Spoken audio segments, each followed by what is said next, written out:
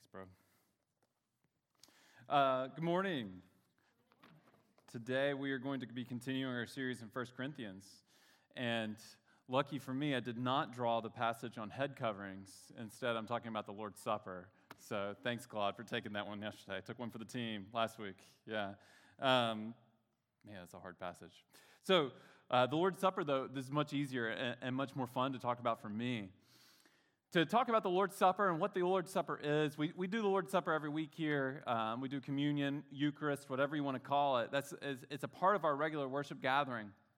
And I thought to give you a little bit of context for what the Corinthians were going through, I want to tell you about my normal supper experience in our home. Because I have these two little torrents of destruction named Kennedy and Shepherd.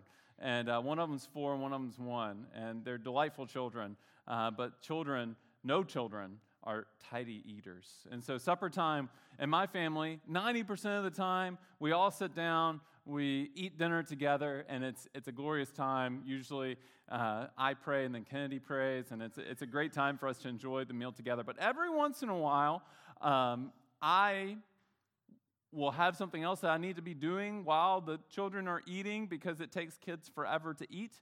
And so I'll get them started eating, and then maybe I'll walk away for 2 minutes to go wash dishes or something, just keep the house in order. And I'll give them very clear instructions as to what I want them to be doing at that time. I want you to sit here and eat your food and keep your hands to yourself. Very simple. There's not much to this.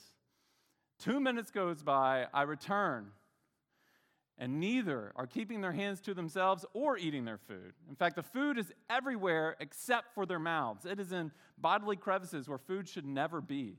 It is on walls and under the table and on the table. My son, when he drinks, he is like Thor from the Avengers, where he just drinks his water as ferociously as possible and then slams it on the floor as if to ask for another. This is Shepherd's method. We've got trouble coming for us in the future with that one. This has to be what the Apostle Paul felt like with the Corinthians, with the Lord's Supper.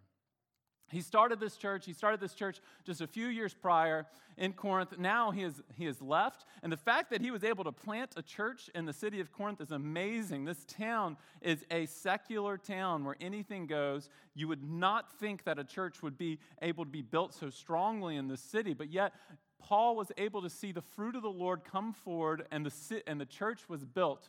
And now he has left on one of his missionary journeys in order to build more churches, to see more churches planted so that God may be more famous throughout the entire world. And he's hearing these reports that his simple instructions about the Lord's Supper are being completely disregarded. And instead of the people enjoying the Lord's Supper as he had taught them, these people, they were using it as an opportunity to get drunk and to oppress the poor. Those with wealth were eating more, and those with wealth were drinking all the wine, while those who had nothing were sitting to the side going hungry. When Paul hears this, he is rightfully outraged. And this is where we pick up in the story today. Paul's rightful outrage about what is happening in the church in Corinth around the communion meal. For most of us, the Lord's Supper, communion, Eucharist, whatever you want to call it, is more often than not kind of a similar experience to what the Corinthians are going through. Sure, we might not be getting drunk with wine, and no one's getting full on this bread, okay? But it's just as meaningless to many of us. The reason why they're doing this is because they don't understand the purpose of communion. They wouldn't be doing it if they understood what it was that they were supposed to be doing. And so for most of us, it's just an empty religious ritual. And for some of us, we might have grown up in a background where it was very significant, but just as empty. I know, like, my wife grew up Roman Catholic. Her first communion experience was very meaningful to her family. It meant a lot, but as a rite of passage and not a religious experience. It meant that it was almost like a bat mitzvah for Catholics, where it means that she's coming of age in her family. And we often do this communion thing where we come forward, we pinch off a piece of the bread, we dip it in whichever grape liquid your conscience permits, and then we don't think about it anymore. What I want to do today is to take your understanding of the Lord's Supper and to expand it and to fill it with the true meaning of the Lord's Supper, with the essence of the Lord's Supper, with the purpose of the Lord's Supper, and with the effects of the Lord's Supper. I want you to be able to see that communion is a special, sacred meal that has the power to really shape your character and your life. That the communion meal is an opportunity for our souls to connect with God in a special way. So as we do that, let's dive into this text. We're going to be in the book of 1 Corinthians, chapter 11. Starting with verse 17, if you have your Bible, you can open it. I think we'll also have the words on the screen.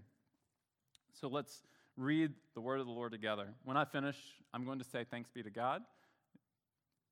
I'm going to say the word. This is the word of the Lord. You say thanks be to God.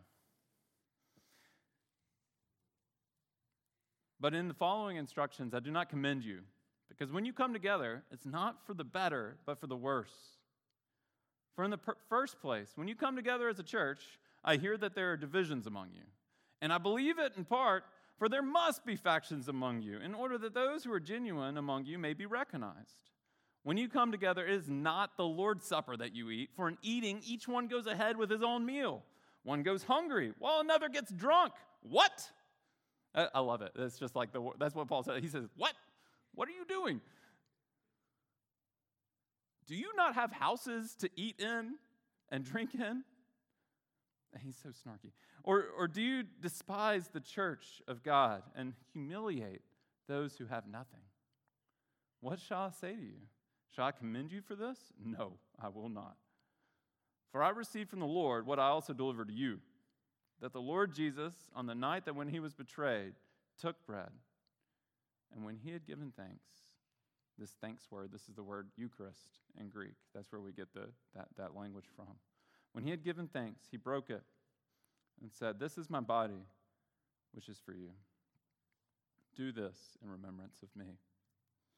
In the same way, also, he took the cup after supper, saying, "This cup is the new covenant in my blood.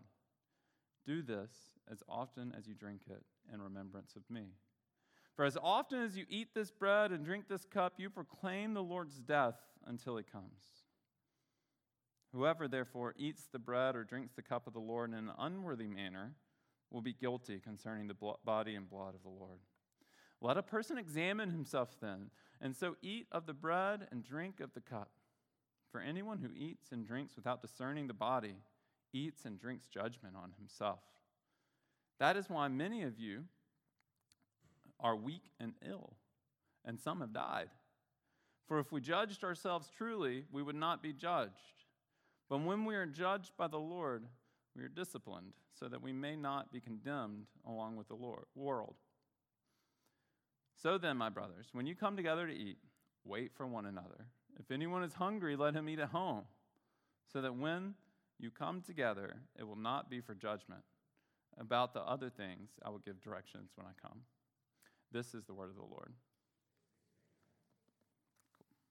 3 points today as we dive into this topic of communion, Lord's Supper. And the 3 points are this: the essence of communion. What is it? The purpose of communion. Why is it? And the effects of communion. What does it do? This is what we're talking about: the essence, the purpose, and the effects.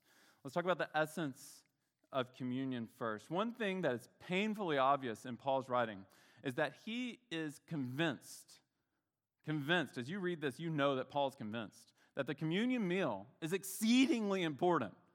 This isn't something to be taken flippantly. Paul knows that this is an important meal. Anything that's that important has to be taken seriously so that you don't mess it up. So let's read what he has to say. he describes the essence of communion, why it's so important in verses 23 through 26. I'm going to read them again so that we can be reminded of this word. It says, "For I received from the Lord what I also delivered to you, that the Lord Jesus, on the night when he was betrayed, he took bread, and when he had given thanks, he broke it and said, 'This is my body, which is for you. Do this in remembrance of me.' In the same way, he also took the cup after supper, saying, 'This is the cup of the new covenant in my blood. Do this as often as you drink it in remembrance of me. For as often as you eat this bread and drink this cup, you proclaim the Lord's death until he comes.'" And so what he's doing with this passage is he's reminding the Corinthians of how this sacred meal was initiated. How did Jesus start this sacred meal, and why did he start it? And he roots it into this Last Supper, this meal, where the disciples were eating the Passover feast with Jesus. Jesus sent them ahead to prepare the room for the Passover. It's the night before he was betrayed. So it's just right before he went to the cross, right before he died, he initiated this sacred meal during the Passover time. And what he's doing with this is he's connecting the Passover with the fulfillment. He's saying the fulfillment of the Passover is coming. The true purpose of the Passover is coming. At Passover, the people of Israel, they sacrificed lambs, and they put the blood of the lambs on the doorpost by their house, so that when the angel of death came through Egypt, he would pass over the homes with the blood covering it. And they had to do this in a hurry because after that happened, they had to get out of Egypt in a hurry. So they grabbed their bread without giving it time to rise, hence the unleavened thing, and they ate it. And throughout the centuries following that, the people of Israel, they would celebrate this meal, this feast, to remember what God had done for them. And so Jesus here, he's saying, "I am that sacrificial lamb. When my blood is spilled for you and you hide in me, I am like a covering, a shield from the Lord's judgment. When you hide in me, when you eat my flesh and drink my blood, the judgment of God passes over you." He's giving the Passover a full understanding, a full meaning for the disciples. And so this is what he's talking about when he talks about the essence of communion. Now, in today's church, the essence of communion has different meanings in different churches, right? Some of us grew up in Catholic churches, some of us grew up in Lutheran churches, some of us grew up in Protestant churches, Unitarian Universalists, or the whole gambit. We've got people from every background. Lots of us didn't even grow up in church. But different churches throughout the world believe different things about communion. And one of the most popular is from the Roman Catholic tradition, where the Lord's Supper has really become something that's kind of like magic. And this is why a priest stands in front of the church and he speaks special words, and then the food, the bread and the wine in the Catholic tradition is literally changed into the body and the blood of Jesus. And so when you take a little piece of bread, that is Jesus that you are holding. And when you take a little sip of wine, that is Jesus that you are sipping. It is literal, it is mystical, it's hard to understand. Many people find it far-fetched at times. But then another position came from the Protestant position. And just like good Protestants, it went completely opposite of the Catholic tradition in as many ways as possible. And so within the Protestant tradition, what you see in churches is them saying, Catholics, they make communion everything, so we're going to make it nothing. Communion doesn't matter at all. In fact, it matters so little that we're only going to do it 4 times a year, and we're only doing it that much because Jesus tells us that we need to, even though we don't really think that we need to, because it doesn't matter, is what you get in most Protestant churches. They've taken the communion meal and they've changed it into just a memorial service. There's no meaning in this. There's no significance in this. It's just bread and wine. That's what you hear. This is just bread and juice, because Protestants don't drink wine. It's just bread and juice.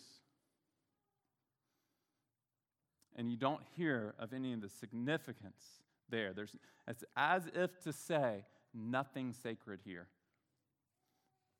Honestly, I think that this is a little bit of an over-response to the Catholic position, because I think that communion has more significance than just a memorial service.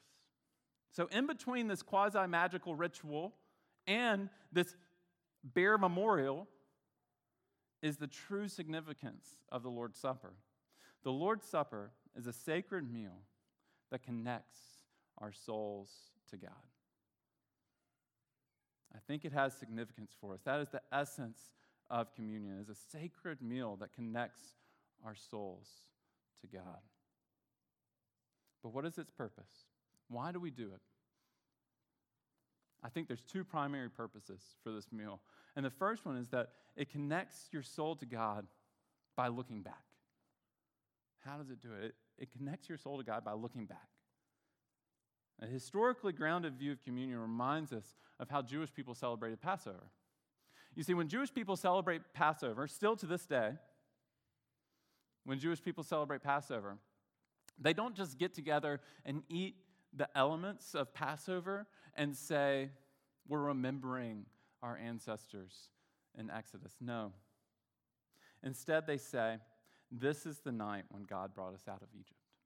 It's as if they are teleported. N.T. Wright puts it this way: the people sitting around the table become not the distant heirs of the wilderness generation, but the same people.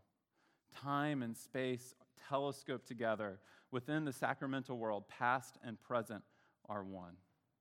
And so when we take communion, we're not just reminded of the Last Supper and the sacrifice that Jesus made on our behalf, but it is rather as if we are a part of the Lord's Supper.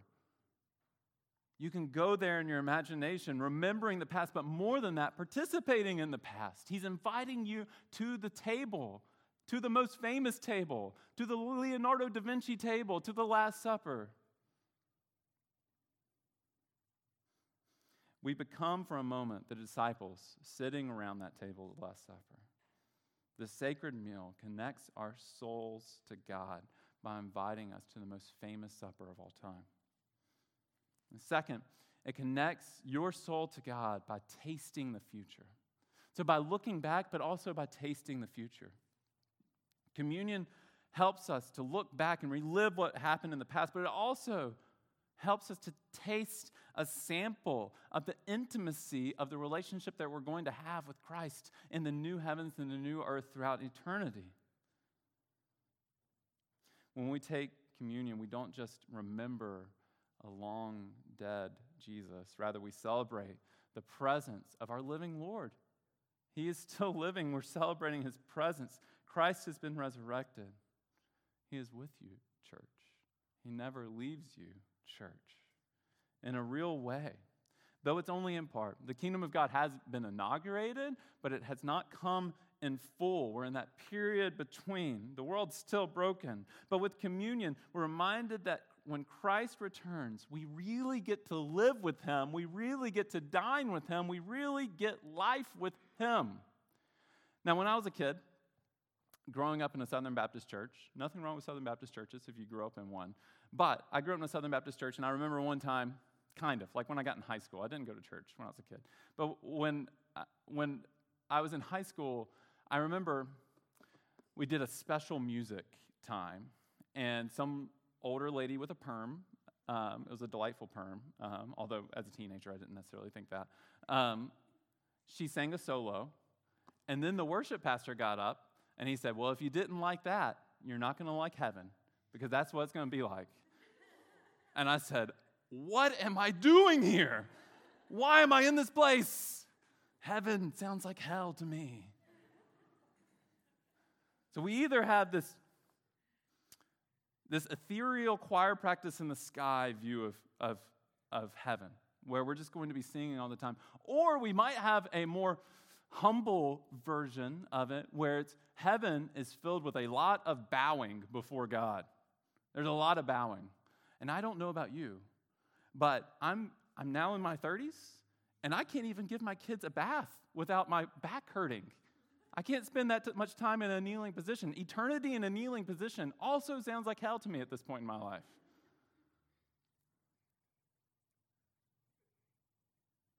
Communion reminds us of what life in eternity is really going to be like. That it's not just choir practice. It's not just kneeling. but it's living. It's working without frustration. It's seeing all your work matter. Everything you do, it matters, and you're appreciated for it. All your meaningless moments are no longer meaningless, but they're suddenly filled with meaning. And not only that, but you get to eat, you get to drink with the Lord. You get to eat with the Lord. You get to dine with Him. You won't grow frustrated. Heaven is like a wedding banquet where it does not stop. And communion is like the appetizer to that wedding banquet. We are getting a taste of the future. At communion, N.T. Wright says this also. He says, at communion, we are like the children of Israel in the wilderness, tasting fruit plucked from the promised land. It is the future coming to meet us in the present. That's why it says we proclaim Him until He comes again. We're proclaiming that He's going to come again. Oftentimes we make communion, we do this thing backwards. We make baptism really celebrative. You know, when someone gets baptized, usually people clap and scream, and that's great. I hope we keep on doing that. But baptism's kind of a solemn ceremony. You're saying the old person's dead. This is like a funeral. That old person, that old Fletcher, he's dead, and he's been risen to new life in Christ. But then at the same time, we make communion this solemn thing. And it should be in some ways, but in other ways, we are proclaiming that the Lord of the universe is coming back. And so it's almost a celebrative thing. At times we get these things swapped up. Communion's not magical, my friends. I want to be really clear. The bread and wine, they stay bread and juice, bread and wine. They stay bread and grape liquid. But communion is meant to help us remember, and not just help us to remember, but to experience God in a real way.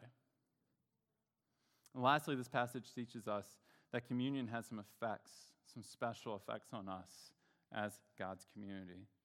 So lastly, the effects of communion.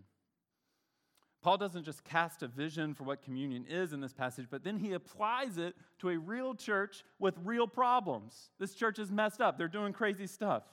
And so what he's teaching is that communion reveals the status of your heart and the authenticity of your faith. Let's look at verse 20. He says, when you come together, it is not the Lord's Supper that you eat. I love this. They think they're eating the Lord's Supper. He's like, that's not even the Lord's Supper that you're eating. For in eating, each one goes ahead with his own meal. One goes hungry, another gets drunk. What? Do you not have houses to eat and drink in? Or do you despise the church of God and humiliate those who have nothing? What shall I say to you? Shall I commend this in you? No, I will not. Now you have to read between the lines a little bit here. But what's happening is the wealthy believers in the church are oppressing the poor. The wealthy are going forward with their meal and with their drink, while the poor aren't. And that's why he says, or do you despise the church of God and humiliate those who have nothing? They're humiliating those who have nothing. When it came to the communion meal, many people thought, me first. I've got to go first. The communion meal was like lunch at my home growing up, where my Uncle Brent, who is 6'8" and weighs over 300 pounds, would eat all the lunch if you didn't get through that line first. And so that's what it became like. You got to go and get yours before anybody else does. This me-first attitude was oppressing the poor believers in the church. So when Paul says, whoever therefore eats the bread or drinks the cup of the Lord in an unworthy manner will be guilty concerning the body and blood of the Lord, he's referring back to the way that the Corinthians have been handling communion. So what does it mean to take communion in an unworthy fashion? It means that you have a me-first attitude, where you're not considering the needs of others around yourself, but instead you're considering your needs first, always. That is what taking communion in an unworthy manner means. There's no way for you to have a me-first attitude and to be following the Lord. Because when you look at the life of Christ, Christ never had a me first attitude. Instead, he had a me last attitude all the way to the cross. Me last. Father, take this cup from me so that I don't have to bear it, but me last. I will do whatever your will says. And so Christ went forward to the cross on our behalf. And so when we have a me first attitude, we do not reflect the glory of God. We do not reflect the life of Christ. Me first is the default mode of the human heart. That's where we all go back to. We're always back to me first. Without the sustaining power of the gospel, we'll creep back there all the time. And let me tell you, I understand the reasoning behind me first. The reasons that you might have with a me first attitude. Those reasons are usually one of these two things. Most people develop a me first attitude due to fear or lust. They fear that they will not have enough. And it's a real fear for many of us. And so we think, me first. I've got to get mine, and then I can care for other people. Or they lust for more. And this is reasonable, more than what we want to say, just because I'm using the word lust. But it's more like they have a desire for more. I need to be farther in my career. I need to be farther in life. I need more. So me first, then I take care of others. Where has a me first attitude crept into your life? Remember, it's the default mode of the human heart. And so where has it crept in? Here's two places to look. Your money and your time. Your money and your time. Those are the two easiest places to look. How much of your time do you spend serving and caring for others more than yourself? How much of your thought life is controlled by getting more time to pursue your own comfort? How much of your money is spent on yourself and your lusts, your desires, as opposed to on others or on the kingdom of God? If you want to know where me first reigns, you need look no farther than your time and your money.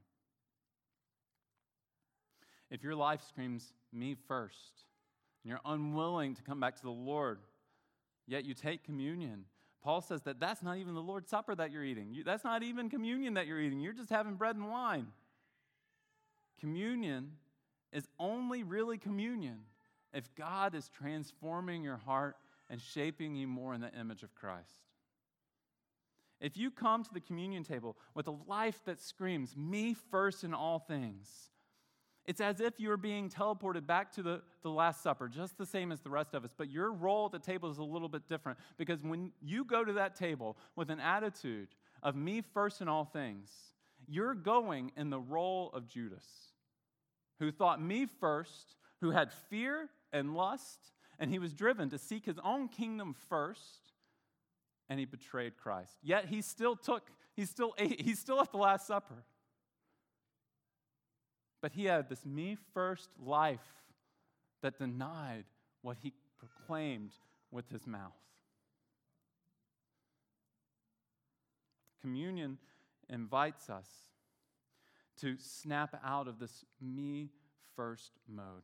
This is why the passage says, many of you are weak and ill, and some have died. This isn't talking about God smiting people from heaven, sending down lightning bolts, like, oh, you took communion in unworthy fashion, boom, dead. Rather, this is talking about the Lord leaving us to our own devices and our own search for me first more, just like he did Judas. If you remember how Judas died, it wasn't through a smiting, it was through a gradual turning over to his own devices. He got what he wanted, and what he wanted was not good for him. And so for us, when we have a me-first attitude in all things, you might get what you want, you just don't know that it's good for you. This is actually supported, like secular psychologists believe this. There's a professor at Harvard named Daniel Gilbert who wrote a book on stumbling on happiness. And the main thesis of this book, not Christian book, is that people do not know what they want.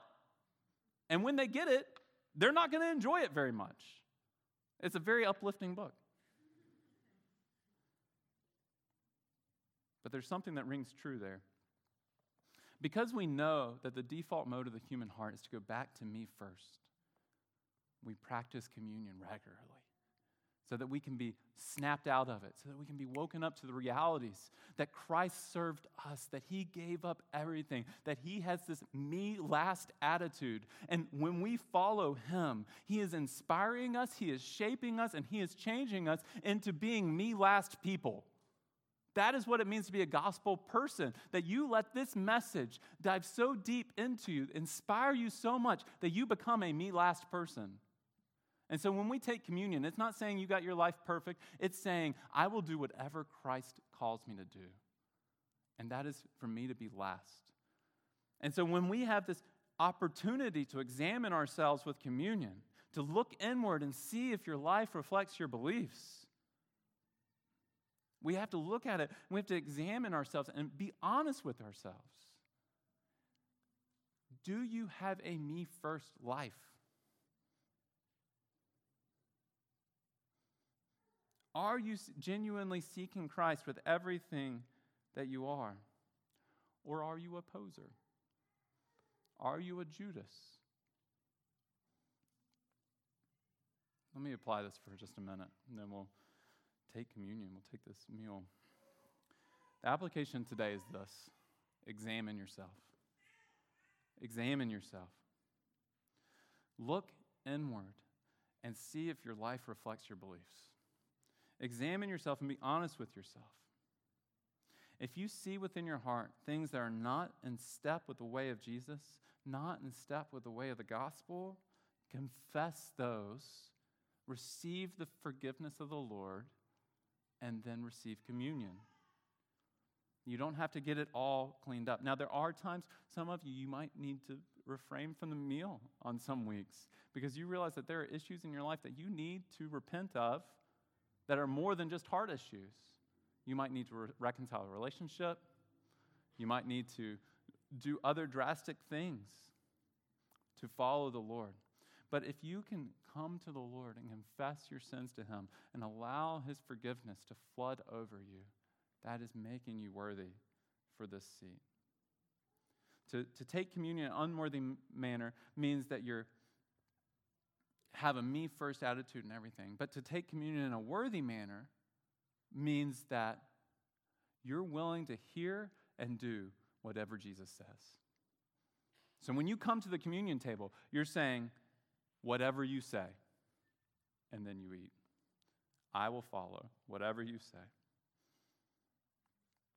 In just a minute, we're going to participate in the sacred meal that we call communion. And this week, we're going to have a little bit of time built in to examine ourselves before we come to the table, to sit and to pray just a minute or two. We'll still have the stations in the normal places. You'll still have the last couple songs to come and receive communion whenever you're ready. And the way that you do it is we have these two stations up here. You come forward, you break off a piece of the bread, you dip it in the juice or the wine, whichever your conscience permits. The wine is marked with twine so that you know which one, so it's not whichever one randomness permits. And then you take. You can either take it there or back at your seat. And you can do that anytime over the next couple of songs. But with these few minutes where we're going to examine ourselves, reflect, I want you to be asking yourself the question, does my life reflect Christ? Can I take communion in a worthy fashion today? Allow this, my friends, allow this to be an opportunity, not for condemnation, but for forgiveness, for repentance, to come back to the Lord over and over again. I need communion every week so that I'm reminded of this good news that Christ has died for me, that Christ is coming again, that I live with him, that the future has met the present.